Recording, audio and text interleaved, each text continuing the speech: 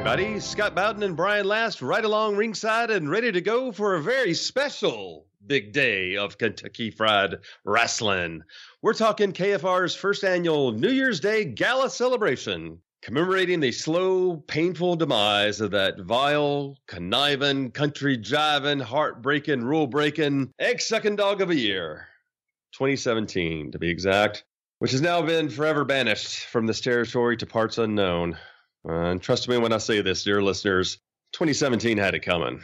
I'm sort of looking at this first show of 2018 as a shiny new baby face that's hit the territory, loaded with potential and possibilities, capturing the hearts and minds of all of you, and getting this podcast back on track to the promised land, or at the very least, a consistent schedule.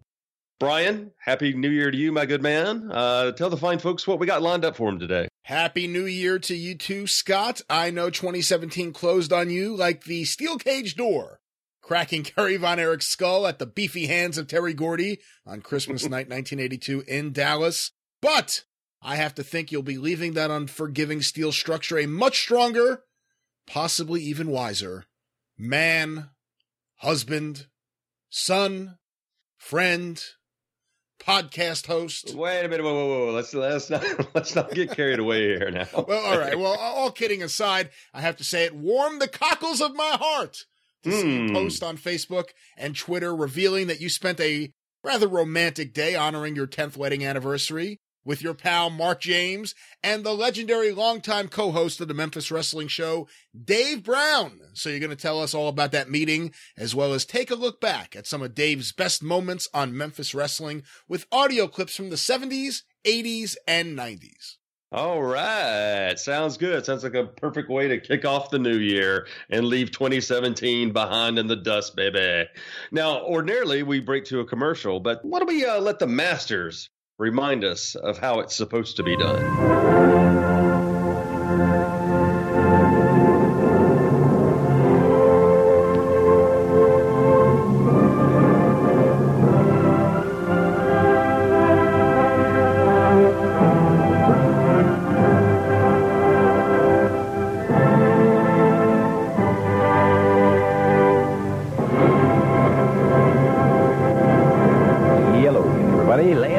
Dave Brown, right along ringside. By golly, we're ready for another one. Hope you are, because we got plenty of it to offer today, David. I'm ready. We're going to have the New York Dolls in here in the opening match, tag team match today. Superstar Bill Dundee will be along in a single match. And we'll have Jesse Barr, the brand new Mid-America champion. He will be in what should be a fine match against Terry Taylor, single match there. Dutch Mantell goes against Carl Fergie. And it'll be Sweet Brown Sugar and Bob Eden going against the Fabulous Ones in an expiration of time main event. We got some action coming up today. You better believe it. If nothing else, that expiration of time, we'll be sitting on ready, waiting to go in there. We've got some other great bouts coming along, some highlights and all of that today on Championship Wrestling. Buckle down those seat belts. We're going to take time out. We'll be back with an opening bout for you coming up in just one moment.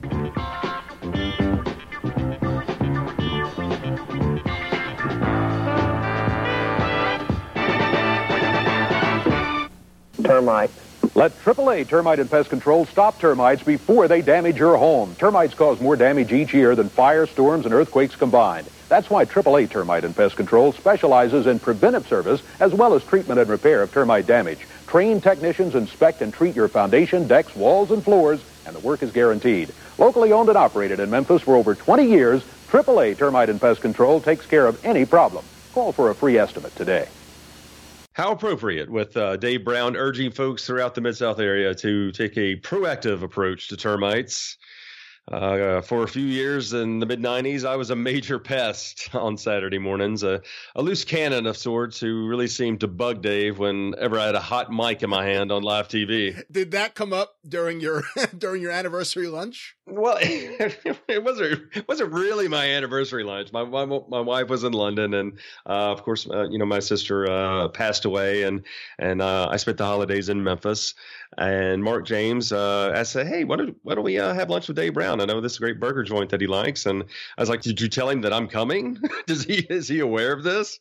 And because, there's always been like this undercurrent that maybe we had some heat, but it came off and we ended up having a great afternoon. And yeah, and actually it did come up, but sometimes it's all about context. Like people would tell me that Dave would say something like, God, I never knew what that guy was going to say. Like, he was just he would just be crazy sometimes out there as soon as the camera light came on. But when we were talking, he kind of said the same thing, but it was kind of like, I never knew what you were going to say. And just kind of laughing about it. And I don't know if, maybe some time has gone by. Now, I was incredibly immature back then. And I kind of got off. We were kind of laughing about the fact that, I was supposed to go out and apologize after I'd kicked Lawler in the head and kind of begged for my job back. But instead, I just went out there and I just cut just the heel promo that I've been dreaming of my entire life, because I figured, hey, what's the worst they can do, And he thought that was really funny. And we talked about Joe LeDuc, and he loves telling the story that Joe LeDuc came off as this crazy maniac, but yet every year, no matter where Joe LeDuc was currently wrestling, he would always get a Christmas card up until the day he died. Wow. Just some interesting insight into to some of the boys, and how Jimmy Valiant would just be so low key and not say a word to anybody. And then as soon as that camera light hit, man, he would burst through that curtain and just be on fire. He was like two completely different people. But yeah, we had a great time swapping stories and talking about the good old days, really. Well, Scott, with the recent passing of Lance Russell, so many articles and videos have been done. So many tributes have been posted featuring some of the classic moments with Lance, with old Banana Nose, and of course, Dave is there. What made Dave click so well with Lance, in your opinion? Well, Dave's really underrated on a national level.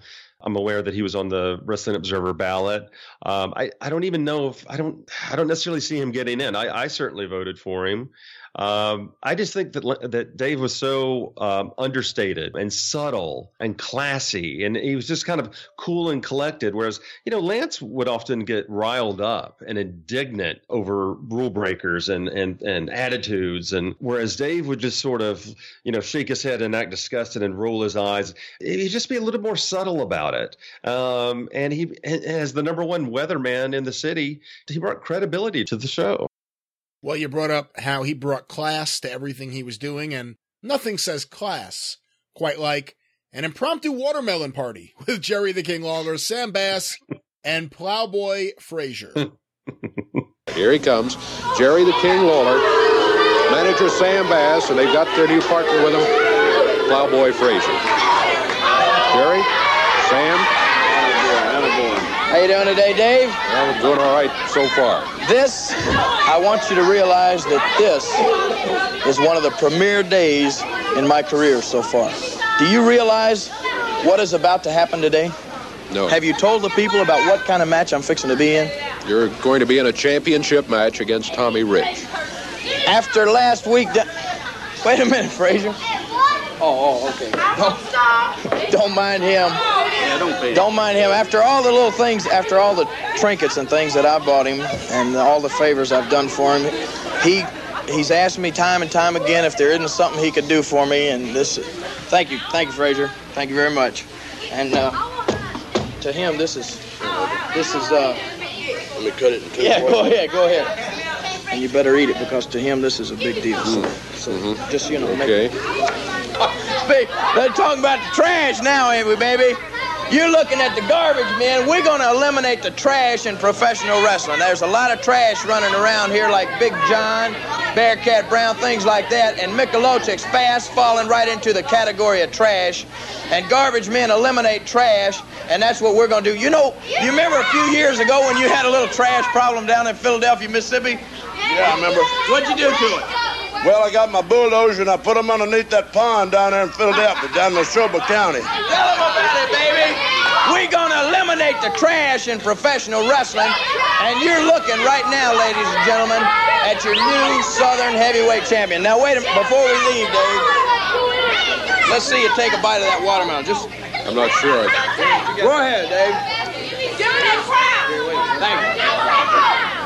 And I want to say before how is the watermelon? It's great, isn't it, baby? I don't trust it, but it's pretty. Boy, Dave looked a little nervous there, taking a bite of that watermelon. And I love his remark too when Lawler comes out and he goes, "How you doing today, Dave?" And Dave goes, "Doing pretty good so far." But he just had a sinking feeling that his day could change for the worse at any moment with those three out there. But and another thing too, Memphis, they had such crazy characters and gimmick matches, and so he provided this kind of sane sense of legitimacy to the Memphis mayhem unfolding before his baby blue eyes every week. And that had to be a challenge to maintain that sense of dignity when Batman Adam West suddenly showed up searching for the Penguin on an episode of Memphis Wrestling in 1976, where he encountered the Super King. That you couldn't go on this way forever. That wanted me to change my ways. Why don't you change your ways? These sort of tactics just couldn't prevail from then on. And I remember one of those visitors, a very special one from Gotham City, who we'll meet in just a moment. You're going to be in town all this weekend, is that correct? Yes, I am, and thank you very much. I must apologize. I didn't have a ticket. Kids, don't do as I just did. I sneaked in because I'm on a case. And I'm working undercover. That's why I'm not wearing my complete outfit. Right. I wanted to be inconspicuous. I didn't want anyone to recognize me. But there is a rumor that Mr. Freeze and Penguin are here in Memphis because of the radical change in the weather, and that they have a hookup with the evil king of Memphis, who just might be wrestling here this morning. Wait a minute. Do you know who this is? Is that who I think it is? Yes, it is. What is this? Well, what does it look like? Tell me, what does it look like? I heard he was going to be here today, so I dressed appropriately. That's what it is, the Super King. What else? Okay, you say maybe you're going to be able to give us some help with this guy here. You're on the case, and I think we're going to need all the help we can get with the King. Well, now, I've heard he's had his troubles with the Joker and the Penguin and Mr. Freeze, but he hadn't handled the King yet. And I got somebody in a box that I'm going to bring out here in just a few minutes that'll make a Joker look like Mickey Mouse, I can tell you that. I've heard about your box. But I want to say that costume that you're wearing, if you are indeed the evil king of Memphis, has been stolen from a friend of mine, Soup.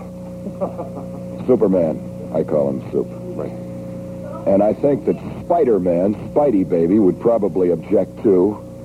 By the way, looking at you, I don't think it's too late for you. I think that possibly, if you changed some of your habits, some of your methods of wrestling, if you used your left and right turn indicator in your car, did other things that people normally do when they're polite and courteous, and you weren't such a naughty, mean person, it wouldn't be too late for you. And I can see that you're not familiar with these rednecks that we have around here. Rednecks? That's exactly right. That's right. I tell you what, gentlemen, I think splendid people to me, and they're Bat fans. I know they are. And I think it's insulting to call them rednecks. I think maybe we better settle this elsewhere. And again, both of you are going to be at Dr. Frank in here anyway. Both of you are going to be down at the Cook Convention Center at the car show all this weekend, and maybe you can settle it there. Badman, appreciate you coming by, and thank you very much. Hope you can give us with a king here. No, he is not. He has some nasty habits, as you say, and maybe he'll change some of them. I feel that it's possible that we could help rehabilitate him, possibly in Gotham State Prison. I was talking with Dave about that, and he's amazed that clip has reached the four corners of the world. I mean, I think the Washington Post had it on their front page. People call from all over the world asking him questions about it.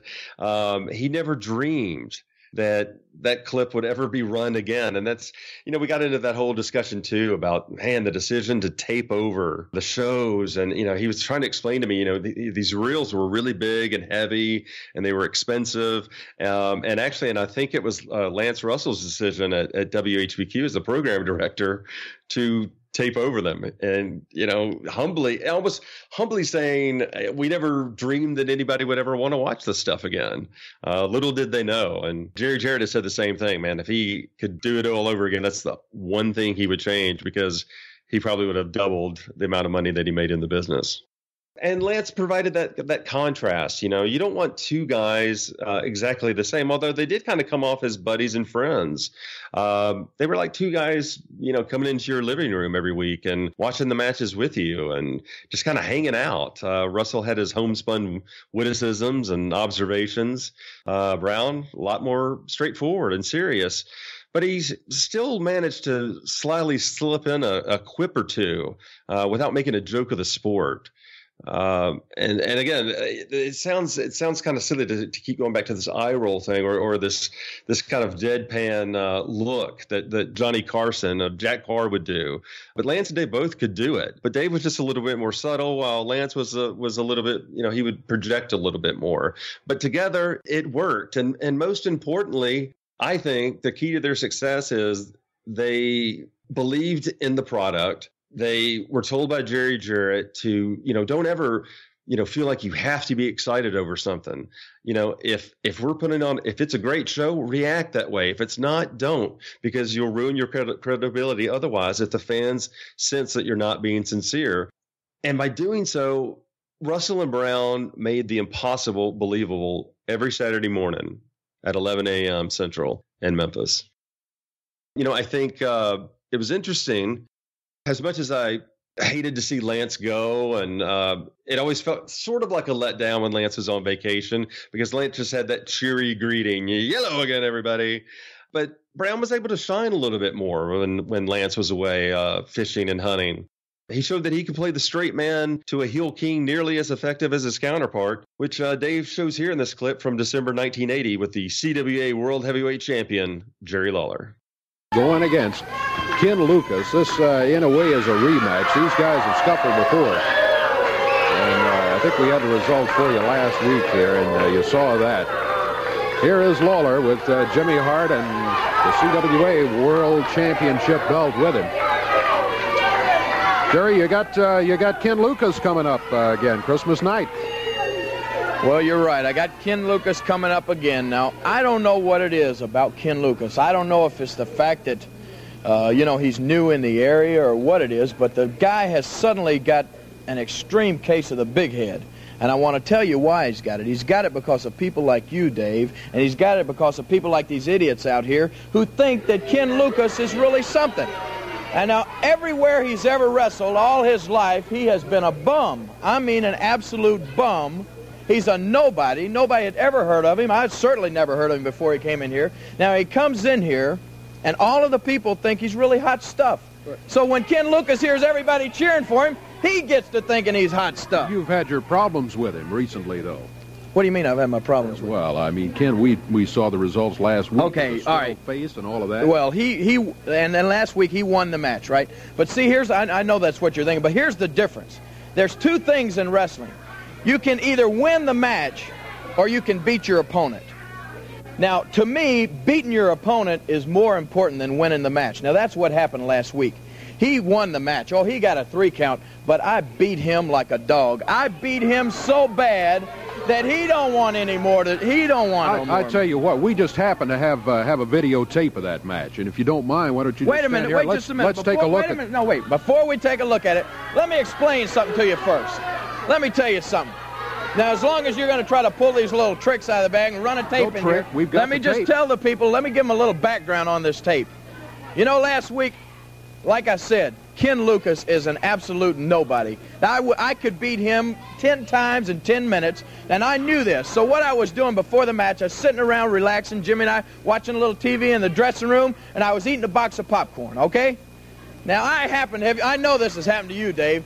I happened to get a little piece of popcorn underneath one of my teeth, between my teeth. You understand? I hear you. Now, that was bothering me all night long. Now, you can go ahead and roll the film, but I want you to know that's what I had on my mind, and it distracted me all night long. Now, look, let's can I watch the film? Keep my microphone on, okay? Yeah, just watch this.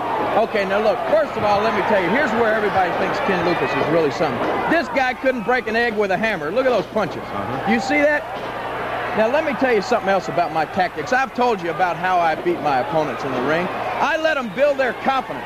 I lull them into a false sense of security. What I am doing right now is making Ken Lucas think that he has got the upper hand. Look at me, I ought to be in Hollywood. He ain't hurting me. He ain't hurting me a bit, and I'm just letting him pound there because, like I said, he could hit me all night and never make a dent, baby. He can't break an egg. He is a punk. He is a nobody. He's a clown. He shouldn't even be in the wrestling business. He saw, look at him right there. He saw he couldn't hurt me by beating on me, so he's starting to bite me like a little girl. Now, is that some wrestler? Look at him. This is disgusting. And you people sit out there and try to make the guy think he's really something. He is actually biting me on the face. Now, what is wrong with a guy like that? Now, look at you, Dave. You got that funny little smirk on your face now. You realize that now, look. Look at that. Yeah, this is trick photography. We already saw that once. What are they doing? They've spliced the film together, and they're showing the same thing over and over. Look at this. No, he just threw a lot of right punches and connected with him. Yeah, and That's I just threw him down on his face, too, didn't I? Now, look here. I'm looking for a toothpick to get that popcorn out, and I can't find it. So I'm saying, Jimmy, you got a toothpick? He said, no, but why don't you run Lucas's head into the chair while we got a minute? So now look at Ken Lucas. What a dirty dog. Can you see that? It sure did. He actually used a foreign object like a chair. Okay, he got the 3 count. Yeah, but who was holding the foreign object? Look, what I said a while ago, you got 2 situations. You can either win the match or you can beat your opponent. Now, he won the match, so I'm fixing to beat my opponent right here. I'm fixing to do a number on this guy because I've been letting him get away with something here. I'm fixing to do a number on him. I'm fixing to beat him so bad. See, there's where he made his mistake right there. Reading for Jimmy Hart. He jumped on Jimmy Hart. Well, he shouldn't have done that because here comes the king, baby. I'm fixing to cut his lights out right now. I'm going to beat him so bad that they're going to have to empty the dressing room. They're going to have to send some wrestlers in to try to help this man. Now, you watch. Here I come. Get ready, Ken Lucas. That's right. Put out the lights. It's all over for him right now. This is what you call beating your opponent. This is why I say Ken Lucas is a nobody. He is a nothing. He is not in the same league or the category as a king. And they realize this. Now, the promoter, Jerry Jarrett's standing in the back right now, and he's seeing, here's Ken Lucas. He's the newest wrestler I got around here, and Lawler's fixing to kill him. So I better send somebody out there to save him. So what does he do? He sends them jerks, the Gibsons, out here in just a minute. Now, look at Lucas rolling around on the mat. He is screaming. I wish they had a microphone in the ring because right now he's crying. He's begging the referee, please get Mr. Lawler off of me before he kills me. Look at him. Point out it's 2 against 1 here. The match is over. 2 against 1. You think Jimmy Hart going to hurt somebody? What's the matter with you, man? There's the Gibsons coming in to save him. Now, who is left laying on the mat? You will never see the king left laying like that. That's what I'm telling you. This guy is a nobody. He is a nothing. And do you realize they even had the audacity to want me to put up make it a world title match with this guy Christmas night? It's not going to be a world title match because he does not deserve a shot at the belt. He is not a world-class wrestler. He is not a contender. He is a nobody. They wanted me to put the belt up to make the people think he's somebody, but I'm sorry. He's not. Well, in spite of that, he's got the victory. Maybe he does deserve a shot at the belt. How can he have the audacity to claim a victory when you people just saw it right there on your TVs? The film don't lie. He was left laying in the middle of the ring, and they had to come out and save him. Would you call that the victor? But he won the match. His hand was raised in the match. Big deal. And you have to Big deal. He is a joke. He don't belong in matches with me, much less championship match. He don't even belong in the ring with me. Beating that guy, now they booked him against me again, and he don't deserve a shot with me. I'll beat him, and it'll take me about 5 minutes to dispose of this guy. I'm not going to do what I did last week. I'm not going to let the guy think he's got the upper hand any during the match. I'm just going to beat him right in the middle of the ring. That's it. Then it will be a non-title match, right? That's exactly right. Okay, non-title match. It'll be Lawler against Ken Lucas. And again, a big part of it, like, as I mentioned before, the fact that they came off like buddies, that was actually true. Lance was very instrumental in getting Dave in front of the camera. He was like, you're too good looking to be on the radio, man. We need to get you in front of a camera. So, he started him in weather, WHBQ, and then approached him about wrestling. And Dave goes, I don't know. I mean, I see my future, being in television, and I think this might hurt me. And Lance goes, doing wrestling will teach you more about television than any other gig around. And Dave is thrilled that he actually took that advice. But, all good things must come to an end. I'll never forget that day in 1989 when solemn Dave Brown greeted the viewing audience with the news that Lance had taken a job with WCW. Now, of course, I was a smart fan, subscribing to the Wrestling Observer since I was a sophomore in high school, so I already knew this. But it didn't make it any easier when the show started. And actually, I think Lance was originally supposed to appear that day, and I believe the call was made. It all comes down to selling that show on Monday night. When Eddie Gilbert passed away, they did a 3-minute video clip, and he was not mentioned for the rest of the show. Bottom line is, they got a show to sell. And so they gave Dave a few minutes, and it was very effective, very, very much so, from the heart. And then the day got a little bleaker when his new sidekick showed up at the very end. Hello, everybody. I'm Dave Brown here at ringside, ready to go with another day of championship wrestling action. Boy, today we got a 6-man tag team match that won't quit for the expiration of time match today. We'll also see the Mason-Dixon connection in here in a tag team match. Jeff Jarrett will be here, too. And a new tag team that I think you will find most interesting to watch. They're called the Wrestling Machines. We'll have more to say about them a little bit later on. We are going to get underway here very shortly, but I do want to take just a moment of time to say something about someone who's very special to me, who spent many, many years sitting right here in this chair. Of course, I'm talking about none other than Lance Russell. Lance, as many of you may know, has accepted another job. Lance and I have worked in the same building for 25 years. We've shared this desk for 22 years, so it's going to take some getting used to sitting here and not having Lance sitting beside us. Lance, to me, personally, has been everything from an acquaintance to a co-worker to a boss to a teacher. He's responsible for much of the success that I've been able to enjoy in this television business. And he's also, perhaps more importantly, a friend, and will continue to be a friend. He's also a great friend to championship wrestling fans. Lance had planned to be here today, but he started his new job early. And Lance, I wish you happiness, and I'm sure all the fans all around the territory wish you the very, very best. We'll be back in just a moment.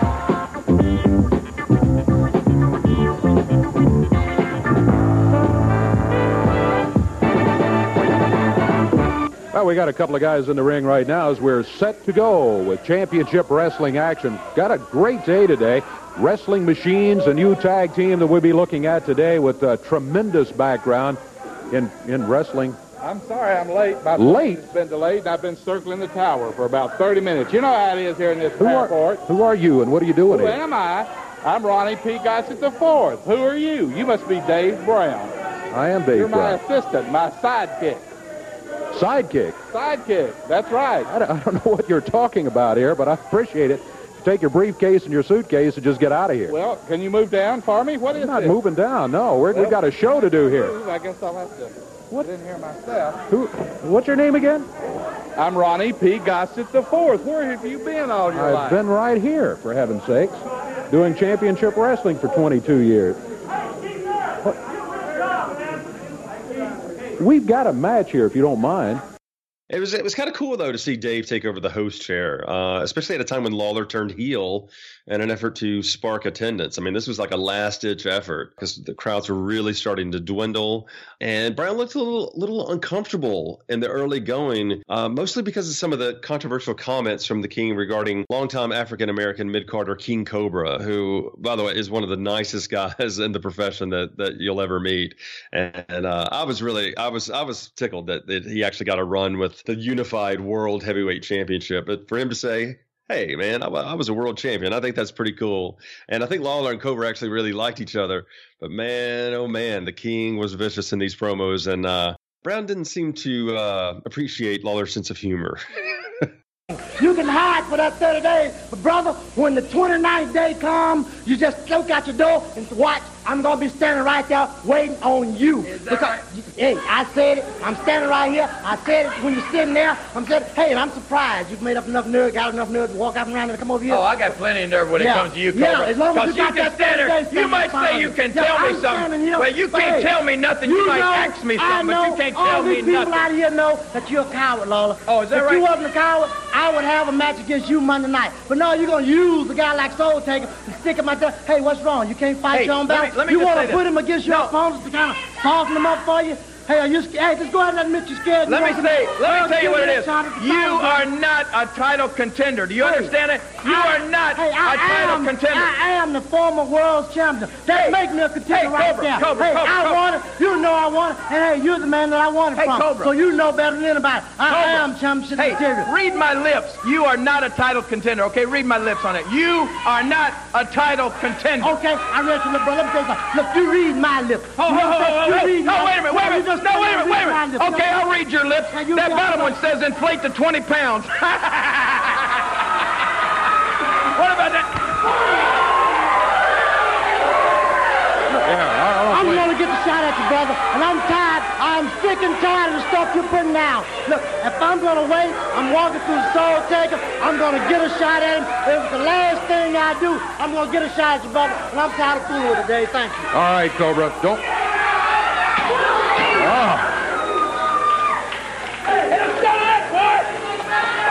Get a shot of that, Cobra! Huh?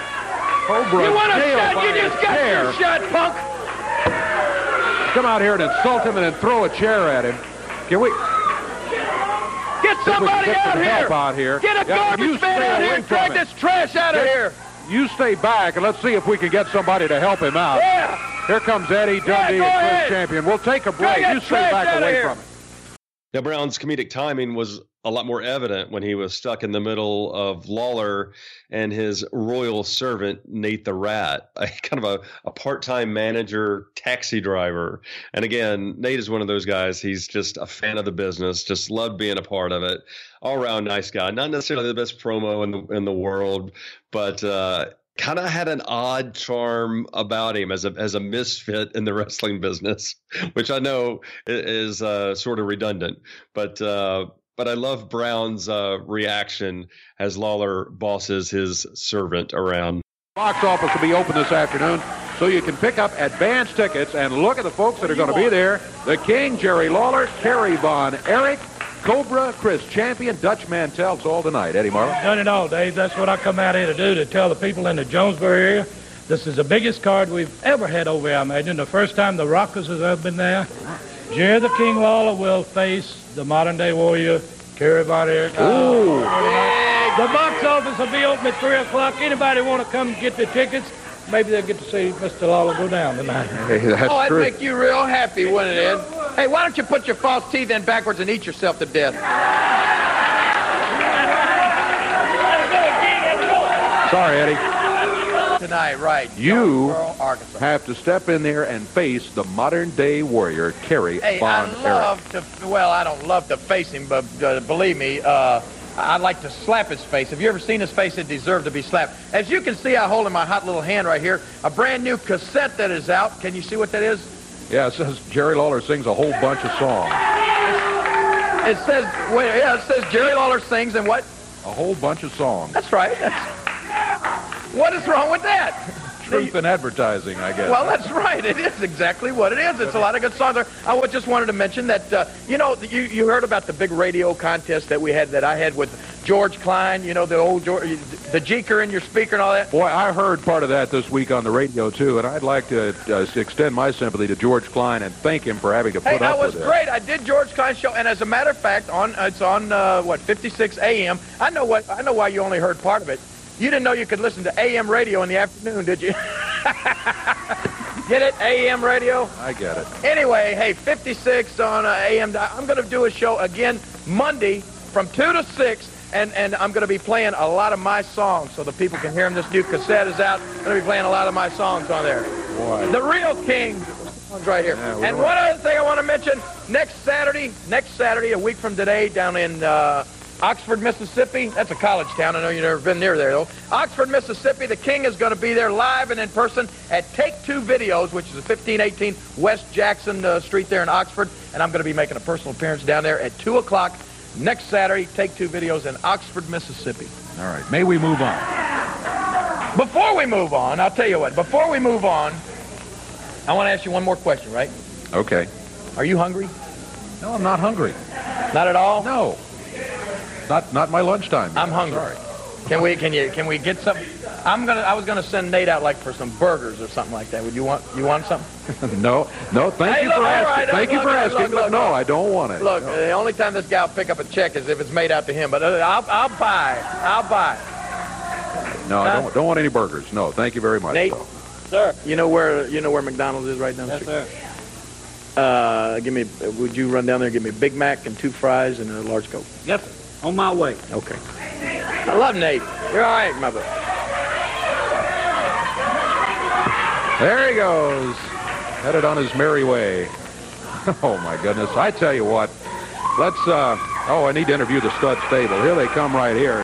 So I can only imagine Nate actually running over to McDonald's wearing that getup, because there actually was a McDonald's right across the street on Union Avenue. And that probably was a shoot. I mean, he probably didn't get it beforehand. He probably went right over there and got it and came back. Unfortunately, his timing was a little bit off. Kerry Von Erich somehow found the studio, making his lone appearance. He looked pretty stoned, and dumped a bucket of water on the King, courtesy of handsome Jimmy Valiant, just as Nate reappeared from McDonald's with the King's order. This did not go well. Through the curtains right here. Gary. First of all, Jerry, quit shaking. Don't be all nervous, because I'm not out here to beat you up.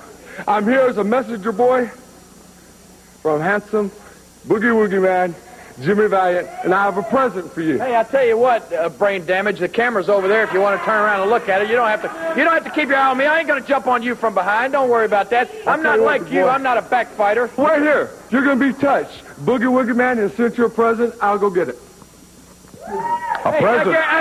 A present from handsome Jimmy Valiant. Well, I guarantee you, he wants to make up with me. That's exactly right. He should be sending me a present. Handsome Jimmy should be here in person to apologize for even asking to take my title. Well, you've said you'll defend it against anybody who comes in here. Maybe Jimmy figures, okay, he should have a shot at the title. Against these jerks like Kerry Von Erich or somebody like that.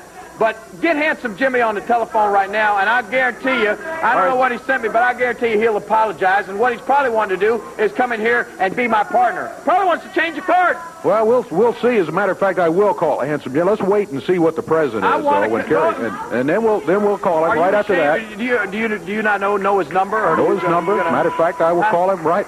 Here's the present right here. Let's see what present handsome Jimmy has sent you, and then we're going to give him a call, and we're going to find out what he has to say. Kerry Von Erich with the present from handsome Jimmy Valiant to the King. Well, again, this is from Jimmy.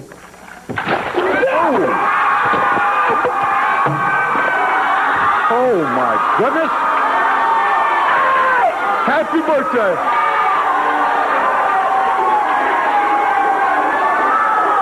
Lawler doused with a bucket of water, all wrapped up. That's it. That's it, as a matter of fact. Get him on the phone! You call him! You've got an interview scheduled. Do you want to call Valiant, or do you want to do your interview right here while you're soaking wet?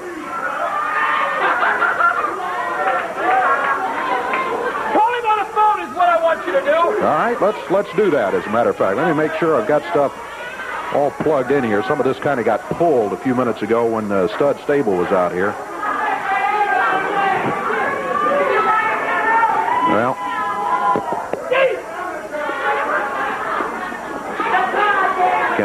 I'm not hearing it on the air. I tell you what, let's not take time to fool with it. Let me just go ahead and call Jimmy here and see what... Okay.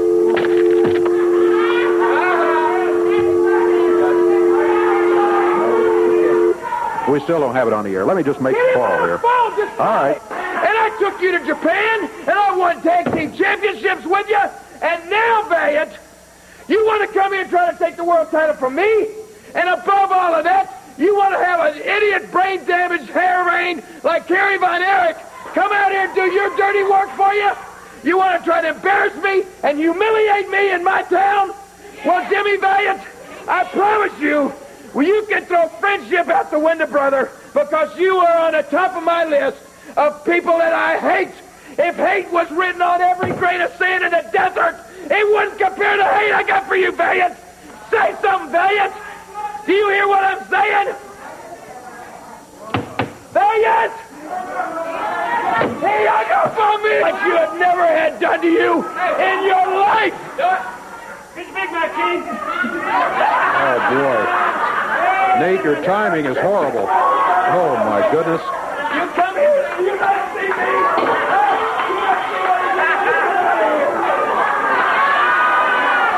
Boy, Nate got here with a Big Mac and fry at the wrong time. Now, this, of course, put the King in a foul mood for the next couple of weeks and made for some really kind of entertaining, tense moments between Jerry and Dave. But, maybe Nate could be like a court jester and help the King turn that frown upside down. Or maybe not. All right, we're back here with the new set ordered by Jerry Lawler. Oh, my goodness. Here comes Nathaniel back again, and this is your plan to cheer Lawler up and get him out of this bad mood. Right. When the King's in a bad mood, Paula always sends me out to Barksdale's down there and get Jerry a glass of milk and a chocolate pie. I'll cut y'all a piece. You want a piece, Dave? No, I don't think so. I think I'll wait for lunch. Cup of milk here. That pie does kind of look good, as a matter of fact. Is that chocolate? Right from Barksdale. Comes right out of the oven.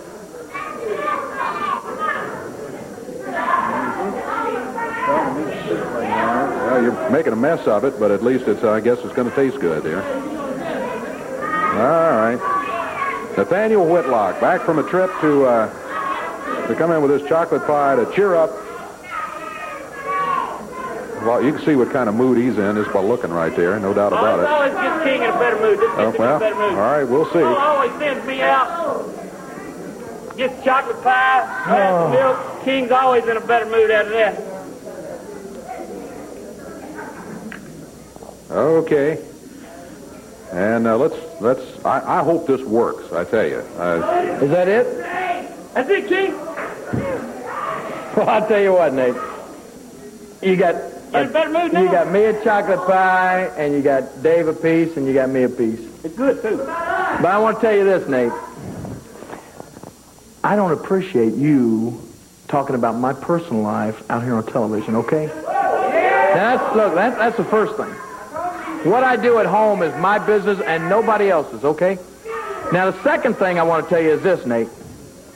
Whenever I want something, no matter what it is, if it's pie, if it's milk, if it's a hamburger, whatever it is, I'll ask for it.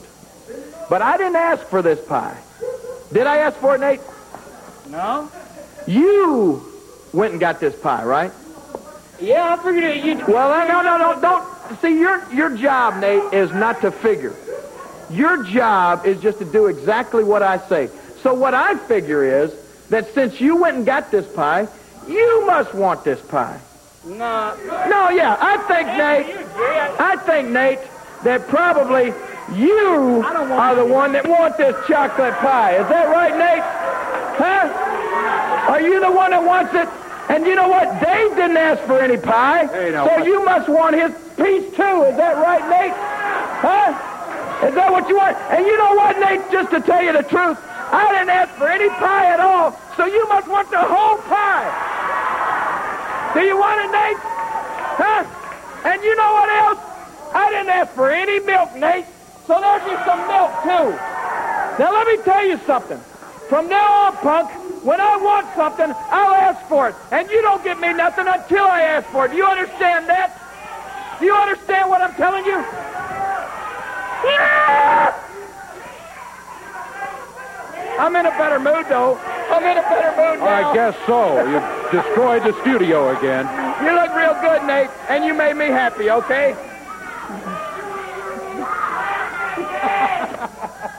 I'm in a good mood now. Look right there and let everybody know what a good mood you put me in, Nate. What are you doing? I'm quitting. That's what I'm doing. I'm quitting. Huh? I quit. No, wait, ho. Don't take that stuff off, Nate. What do you mean you're quitting? What are you quitting for, huh? What's the problem? Lawler, last week you hit me with that gum hamburger and you tried to humiliate me. I went home and my mama told me I didn't have to be your stooge and I wasn't raised to be your dadgum stooge. Is that right? And I quit. No, ho, Nate. Let me just say this.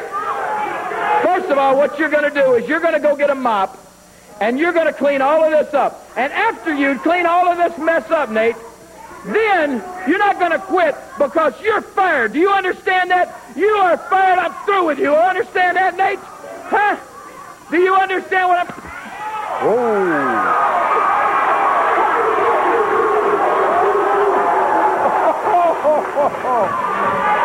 Hey, let me tell you something, Nate. I just told you you're fired, and you are fired. But I'm fixing to do to you, Nate, what a lot of the bosses around this country would like to do to people after they fire them, but they just don't have the guts to. You know what that is? What? That's this, Nate.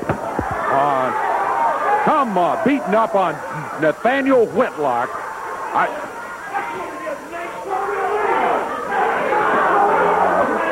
Been in this horrible mood all day. Come out here throwing the pie. Nate's just trying to help, for heaven's sakes. And I love how Dave, and it really, again, it came off heartfelt. Like he just hated seeing this. Like he was actually cringing because he could envision Nate the Rat's mother, who was, I think, actually a big wrestling fan, watching the show and seeing her son being humiliated by the king. And he's like, oh, gosh, Nate's just trying to help, for crying out loud. This, of course, is going to lead to a series of pie fights over the next few weeks. Oh, my gosh. Memphis was such a crazy wrestling show.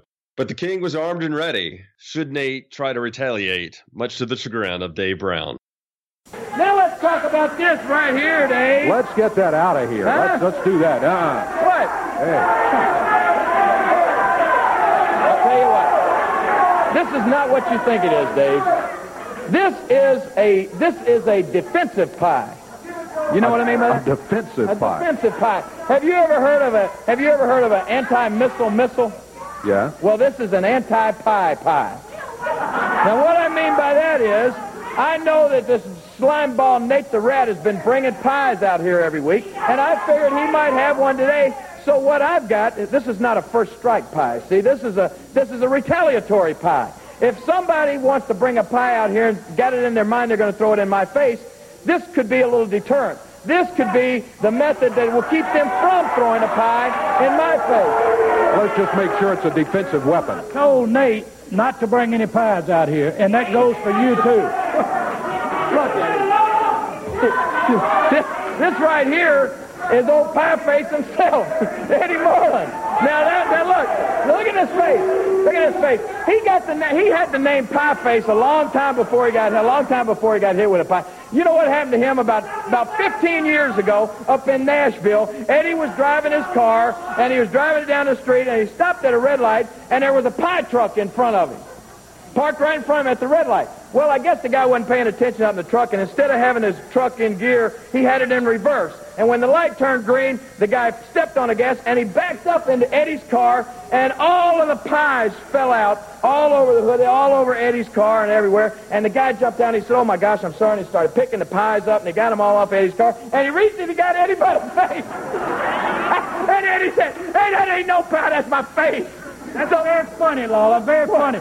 You forget this is a wrestling program. This is not a late-night comic show. And what I said about the pie, it will be no more pie sold out here. If you're going to sit out here, you'll show this man some respect.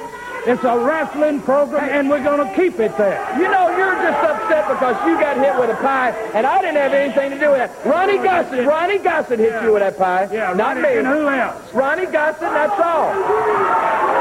That's the pie man right there. Speak of Ronnie Gossett. Business out here, you can get right back down. You know, Eddie Marlin, you didn't look too bad, you old fossil, till that pie began to wear off that ugly mug of yours.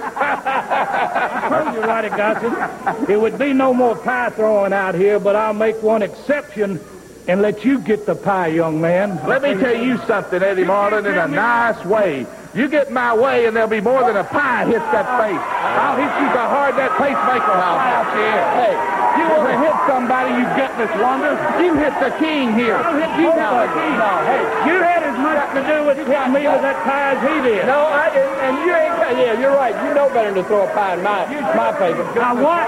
You ain't going to hit me with no pie. You ain't going to hit me with no pie. Well, I'll show you.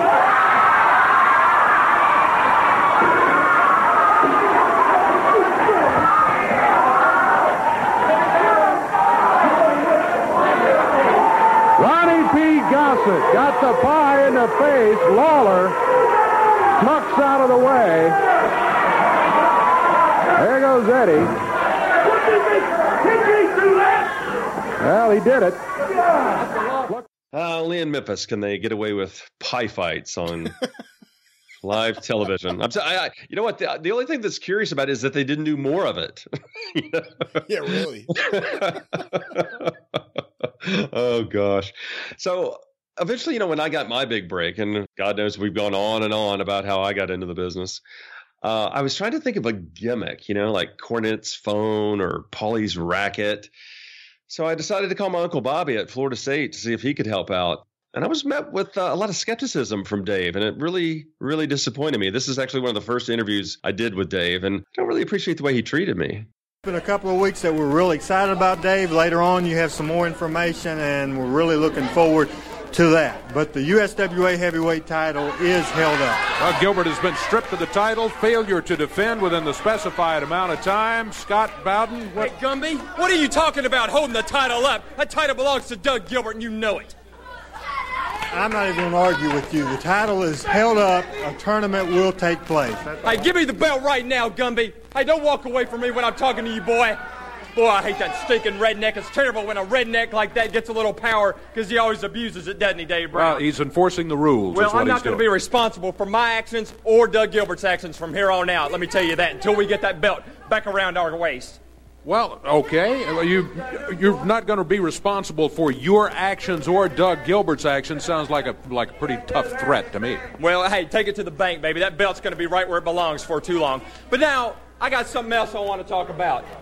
You know, Dave, things haven't been exactly going Scott Bowden's way here lately in the USWA. That's true. My men have suffered some of the biggest losses in their careers these past few weeks. And I was sitting at home this past week, licking my wounds. I've been taking a lot of shots to the head here lately. And I was contemplating getting out of the wrestling profession because I was wondering, was it my fault? Was it my fault that my men weren't mentally and physically prepared before they got into the ring with their matches? You look to the manager a lot of time. And I was sitting there, and I was about that close to calling it quits. And then fate stepped in. The telephone rang. It was a long-distance phone call from Tallahassee, Florida. It was my Uncle Bobby. That's right, Bobby Bowden, coach of the national champion football Seminoles. That's exactly right. For those of you that don't know, of course, I'm sure people in this area probably don't even follow college football because you got teams out here like Memphis State. The University of Memphis, Tiger High, whatever you want to call it. Hey, come on. They couldn't beat my high school alma mater, the Germantown Red Devils, in a football game, let alone a college team. And another redneck team, the Tennessee Volunteers, got beat last week by the number 2 team in Florida, the University of Florida Gators. And brother, Uncle Bobby said, Scotty boy, that's what he likes to call me, Scotty boy. He said, I understand you're having a little trouble there in Memphis, but I want you to come down to Tallahassee and give an inspirational talk to my players. And I was so touched. I went down to Tallahassee, and I spoke to the fellas, and I told them about how against all odds, I've come back week after week after getting pile-driven, after getting fire thrown in my face, after getting hit with a chair, hit with a chain. And I looked out, Dave, and there were 300-pound linemen with tears in their eyes as I spoke. And they told me afterwards that they are so fired up that they're going to hit the field today and just crush North Carolina, baby. They are on their way back to number one after my inspirational talk. You went to Tallahassee and gave the Florida State number 3-4 team in the country an inspirational talk, okay? That's exactly right, Dave, and you're going to see a total turnaround in their play. They're going to score 100 points today, they promised me. And as a token of gratitude, as you can see right here, Clifton Abraham, the cornerback, last week scored, I think, 4 touchdowns, gave me this workout shirt. It's a little bit big on me, but I'm working out, and I'll fill it out pretty soon. You can better believe that. And Derek Brooks, who recently came back from a suspension, gave me a Florida State starter jacket. Of course, I have sense enough not to wear a starter jacket here in this city because you get shot and somebody rip it off your back before you even knew what happened. But the greatest gift might just be right here. This Florida State football helmet that Uncle Bobby himself gave to me. He said, Scotty boy. Can I see that? Yeah, you can look at it. Hey, don't smudge it all up. Well, it looks like it was painted with a spray can. That does not look like a legitimate Florida State football helmet to me. Have you ever played football for Florida State? I have not. Neither have you. Hey, then shut up then. You don't know what their helmets are like, old man. I tell you what I'm going to do. You and Florida State, good luck to Florida State. I'll reserve judgment on wishing you good luck. Hey, look at this and right you here. can talk about all of this stuff. Make it all up. Tell us about whatever dream you had. We're going to be back and get this show underway in just a moment. So there I am, with all this fresh FSU gear. I'm rocking the starter jacket. I've got the workout shirt and all that kind of stuff. And I've got the Florida State football helmet. And Dave has the gall to suggest that it's spray painted, that perhaps a very good artist. I mean, is there one working in the company that could have done that? I don't think so. I mean, and has he ever played football for Florida State? How would he know what their helmets look like? But this sets up a big angle with Randy Hales and me, where Lawler burns my jacket. He can't burn me in the face because I've got my helmet on. So Uncle Bobby was right with that strategy, with that defensive strategy. But he throws a fireball at it. Now, thank God I was wearing the football helmet that my Uncle Bobby gave me. I mean, that was the right defensive strategy. But the starter jacket was ruined beyond repair. And I was furious. That, to me, should have been an automatic suspension of the king. But you think Randy Hales is going to do that? Not bloody likely. Scott Bowden up there wanting to know what the discussion's all about. The referee questioning Gilbert. Look out, Bishop's got the chain. He hammers both the eliminators. I think I can't stand the sore loser, baby. Oh, well. One thing I can't stand is that kind of stuff. Why don't you get them out of here, Scott? They won the bout, and now they go to just try to hurt the eliminators, what they're doing nowadays. And using the chain, too. Oh. Bishop still got that thing wrapped around his right fist as he pounds Cronus over in the corner.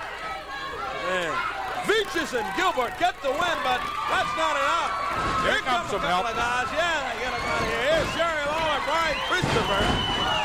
Christopher goes up to Doug Gilbert. Lawler dunks Veaches over that top rope. And Bowden jumps on the back of Jerry Lawler. He's got that helmet on. Jumps on the back of Lawler, Veaches and Gilbert out, but they leave Scott Bowden. Look at this. Hey, look at that, Lawler. With fire. Oh. There you go, Scott Bowden. Keep that in mind for the future, too, as Scott Bowden goes running out of here. Oh, he took off, didn't he? He wore the jacket out. I guess maybe the king thought he was cold, so he would help warm him up just a little bit. And there goes.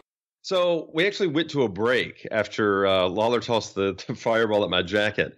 And Jerry and I are standing in the back with a lighter, and we're desperately trying to get a hole in the middle of the jacket that would be visible on television. And man, we're going over that thing and just it's not happening. And we've got seconds to get out there because the whole idea is for me to go out there and go, look, he burned a hole right through it, and for me to be able to stick my fingers through it.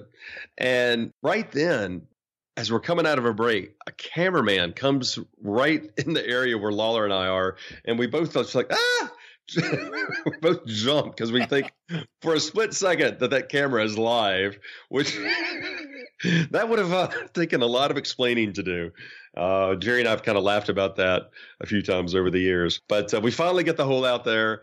I run out, and the rest is history. This caused some friction, unfortunately, between Dave and I. I was actually instructed by Randy Hales to specifically use the word retarded. Now, Randy speaks, Randy's from the South, speaks a little slower than most. But, the guy is a hard worker and, has a great love for the business and has worked his butt off to get into the profession. So no one had ever really taken a knock at him for the way he spoke. And it never even occurred to me to do it. But Randy wanted it to be personal, and he felt like it would be more real. So I went with it. But nobody clued Dave Brown in on this, which I think, as Dave was getting older and times were changing, he was a little bit more sensitive about some of the language, and probably rightfully so, that was being used on the station.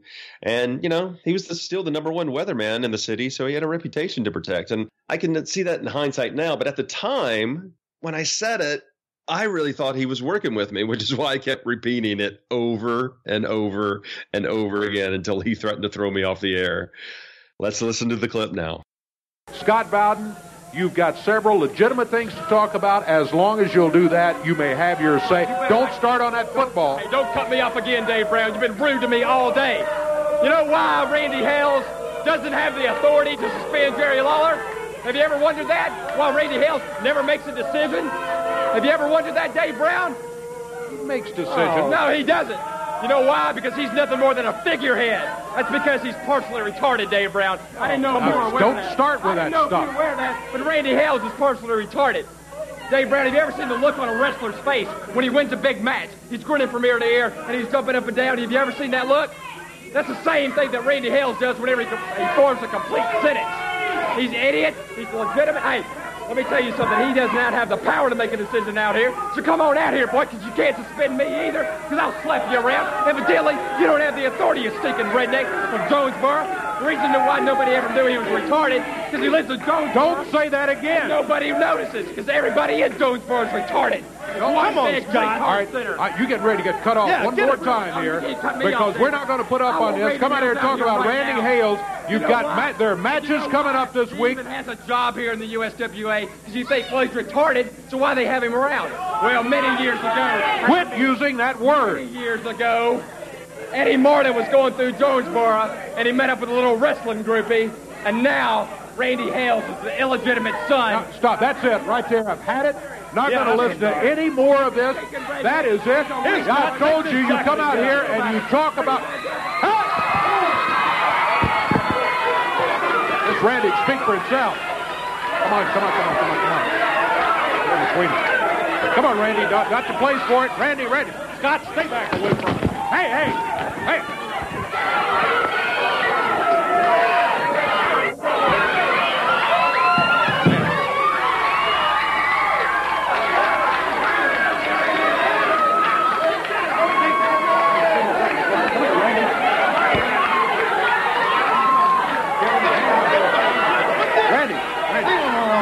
Randy, stay back. Get him out of here.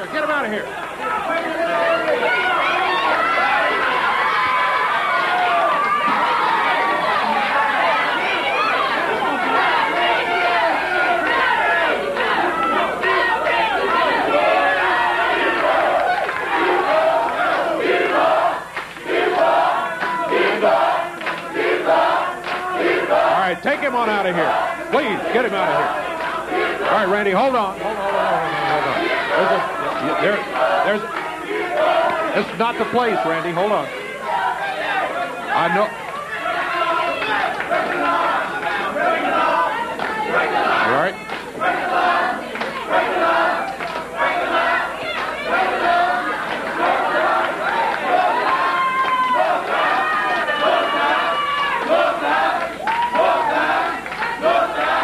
Let's just take a break. We'll be back here. So, yeah, that got me nuclear heat with Dave Brown, but it got me some respect from some of the boys because they were like, hey, that was a hell of a bump over the desk. I'm like, I had no choice. Randy came flying over the desk, and it was just crazy. It was one of those ridiculous pull-apart brawls where Eddie Marlin, Kevin Lawler, and poor Mr. Coffee are trying to pull us apart. We look like two accountants fighting over the last receipt tape or something. But Randy was like, and he was like throwing these wild punches that were landing on the side of my head. So I was like, all right. So I was laying them in there too.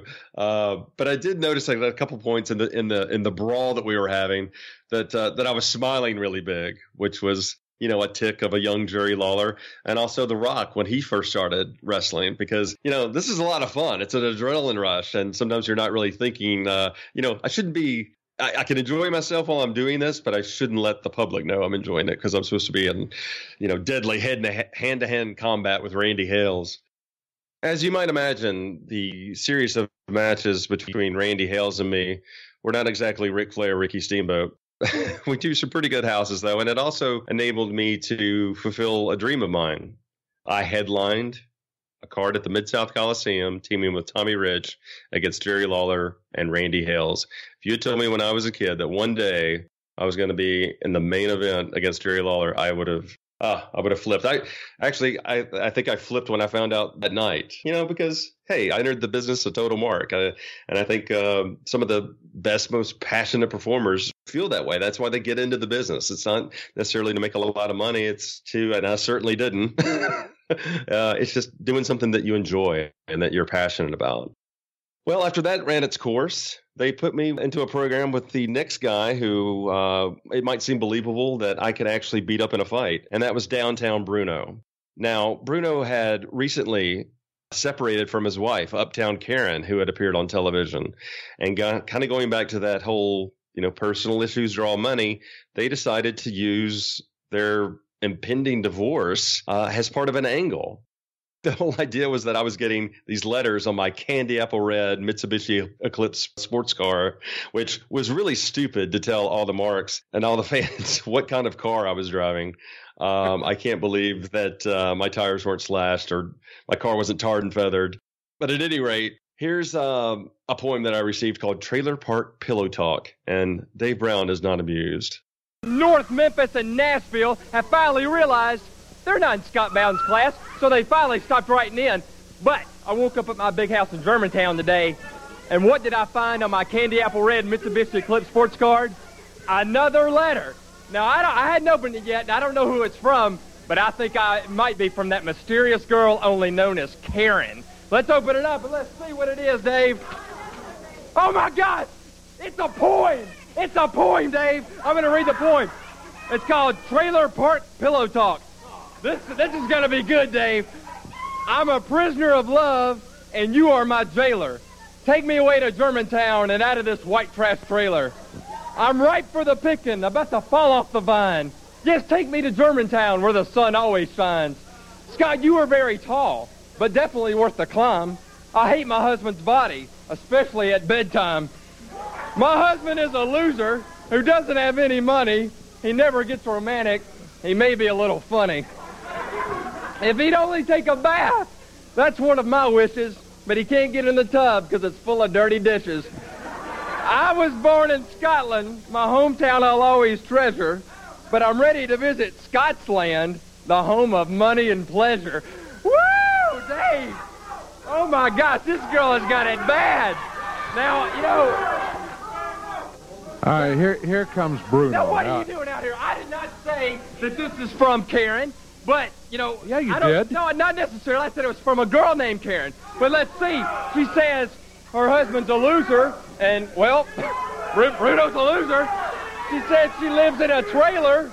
Bruno, you are the only person I know that lives in a trailer. She makes fun of her husband's appearance.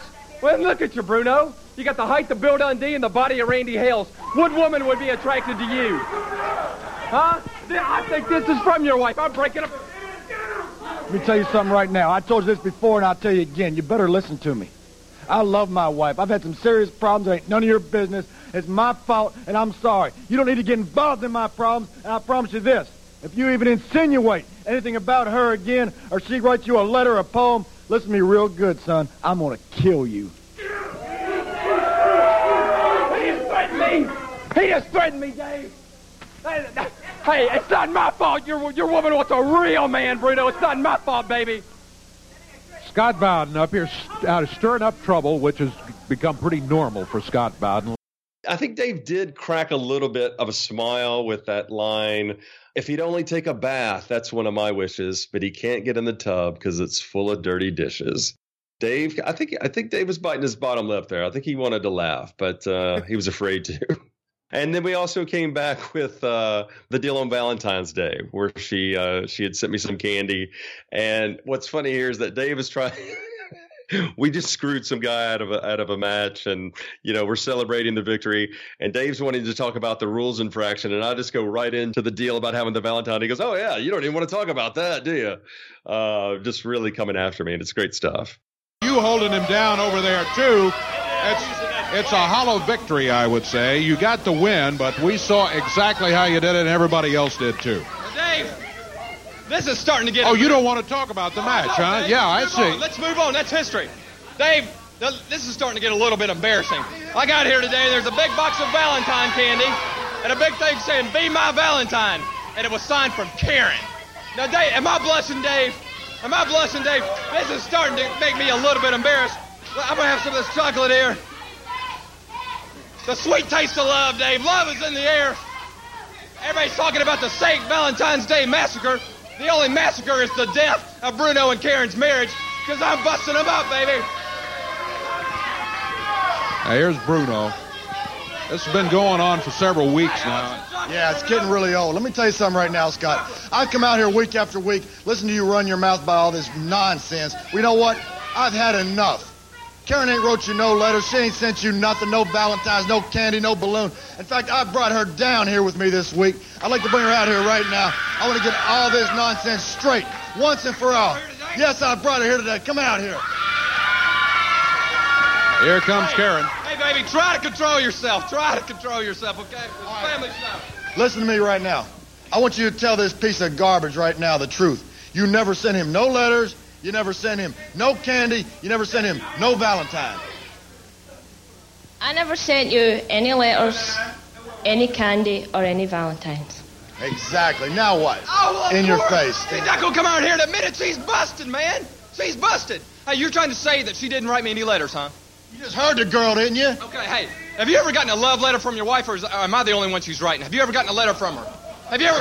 She ain't never wrote you nothing. Of course I have. So you know your wife's own handwriting. That's what you're telling me, right? Of course I know her handwriting, you goof. Really? How about this? How about this? Does this look familiar? How about that, Bruno? Yeah! How about that? I've had enough of this nonsense. I told you, Dave. She wants me, Dave. She wants me. Cupid has gone out to Walls, Mississippi, and has shot his little arrow at Karen's little booty, and she is in love with Scott Bowden. Love is in the air, Dave. Love is in the air. For Scott Bowden, at least that's his version of the whole story there. Well, I don't know. It's just when you consider Bowden and all that's going on. We've got more coming up here in just a moment. You stay with us. We'll be talking more about the Valentine's Massacre when we return. So just when it seemed like some of the heat I had with Dave was starting to cool, I actually called Dave at the WMC studio during the week following the incident where I kept saying retarded over and over, and I wanted him to know that I grew up watching he and Lance, and I certainly meant no disrespect, and I honestly just thought we were dancing, I thought we were working, but we started to kind of get along a little bit again, and then I just can't help myself. I have to go out there and say something really stupid once again. And I was within earshot when Dave tells the entire viewing audience that he's going to have some words with me as soon as the show is over. And I'm not looking forward to this. Tommy Rich. Good. Life is good. Dangerous Doug Gilbert. They hold the titles, and they're in the catbird seat. Well, you know what it amounts to, Lance. It's just like Dangerous Doug Gilbert and the Wildfire said. We said we'd beat anything WWF sent to us. We beat them. We said anything Randy Hales, the USWA, could bring to us, we beat them. Well, then it comes down that we wrestle USWA's best, PG-13. It comes down to a big feud, loser leave town. Well, who's standing here, Lance Russell? You won it. Hey. Ain't that right, Banana That's Nose? right. What else can we say? I mean, it is all good, ain't it, Lance? Ain't it? You know, as Tommy said, we are in a good mood today. We're happier than a drunken Indian on payday. Because you see, a lot of guys come out here and they say, I'm going to cut so-and-so's hair. I'm going to run so-and-so out of town. But when you look at Tommy Rich and Doug Gilbert, these are two guys that always cross the finish line. You understand what I'm saying? We told everyone we were going to run PG-13 out of town. And what happened? Last time we saw those two idiots, they were in front of the Greyhound bus station holding a little sign saying, we'll wrestle for bus fare. You know what I'm saying? And ever since then, ever since we ran them off, Randy Hales, the president of the PG-13 fan club, has threatened us to bring in all this tough competition. And what did he bring us? Beavis and Butthead, the Headbangers, the Outlaw Tag Team Champions, two guys that have toiled in the minor leagues where they got a rude introduction to the major leagues, didn't they, Lance Russell? Who's next, Randy Hales? Who's next? Corey Macklin and Lance Russell? How about Dave and his little pal Snowbird? We'll take them all on, Randy. You know what, Lance Russell? Hold on just a second. Hey, Scott Bowden. Well, since Randy Hales don't seem like he can find what we call competition, hey, Tommy, let's just make a little vow here today. Let's just say everybody, Lance Russell, from now on, this is a promise from myself, Tommy Rich, and none other than Scott Bowden. We are going to destroy any team that we get in the ring with, no matter who it is. So, Tommy, let's take the destruction to the ring, okay? I wish you would. You've got a match scheduled in here as we are ready for it. Let's go to the ring and Corey Macklin. Corey. Okay, Lancer, we're ready for action. One fall, a 10-minute time limit. Introducing at a combined weight of 417 pounds. On a parts unknown, here is the Green Shadow and his partner, the Kaleidoscope. Their opponents today, a combined weight of 473 pounds, wrestling out of Lexington, Tennessee. Dangerous Doug Gilbert and his partner out of Hotlanta, Georgia. Wildfire Tommy Rich. And in the corner, the manager, Scott Bowden. They are the USWA Tag Team Champions. Bruno, the official referee, of course, the titles are not taking this one over to L&D. Okay. A team that we're totally unfamiliar with, the Green Shadow. And I'm so unfamiliar with them, I got to look to find out what the name is. Yeah, Kaleidoscope. Well, outfit does, outfits go with their names, I guess. Yeah. Green Shadow not having much luck right now, though, against Wildfire Tommy Rich. Rich and Gilbert, the USWA Tag Champions. It's a non-title match. Doug Gilbert insulting the level of the competition. By the way, we'd like to apologize for a couple of the remarks that Scott Bowden made. I'll be having some words with Mr. Bowden a little bit later on.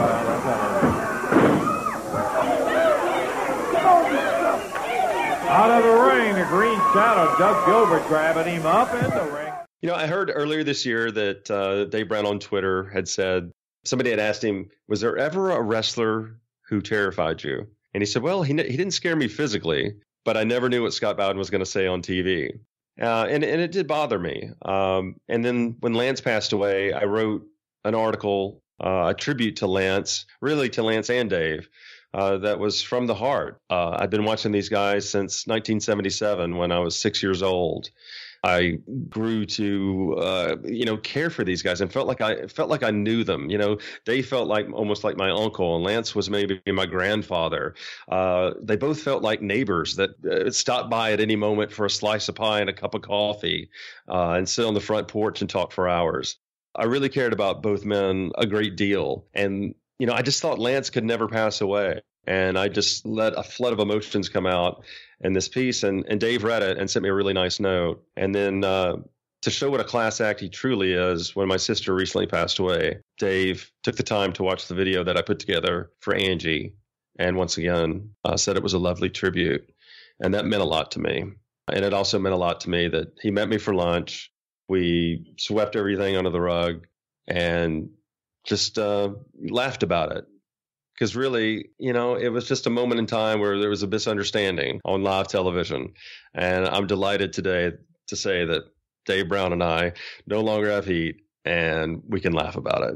Well, Scott will be doing a lot more laughing on this show in the weeks ahead, and who knows, maybe Dave Brown himself will be joining us for some talk about Memphis wrestling. But as we begin to wrap things up, of course, you could follow me on Twitter at GreatBrianLast, and you could follow Scott on Twitter at Trav Scott Bowden. You can follow Kentucky Fried Wrestling on Facebook. Like the page, Facebook.com/Kentucky Fried Wrestling. You can hear me each and every week on the 605 Super Podcast, 605pod.com, available on iTunes, Stitcher, and wherever you find your favorite podcasts. Classic wrestling talk and wrestling humor, the 605 Super Podcast. Kentucky Fried Wrestling is a production of the Arcadian Vanguard Podcast Network. Well, Brian, it feels good to get that first show of 2018 out there. I feel really good about it. I want to put 2017 behind me and move forward. Really looking forward to a great year on Kentucky Fried Wrestling, the podcast. We're going to get extra crispy this year, baby. The announcers on this program are selected and paid by parties other than this station, namely the promoters of Championship Wrestling.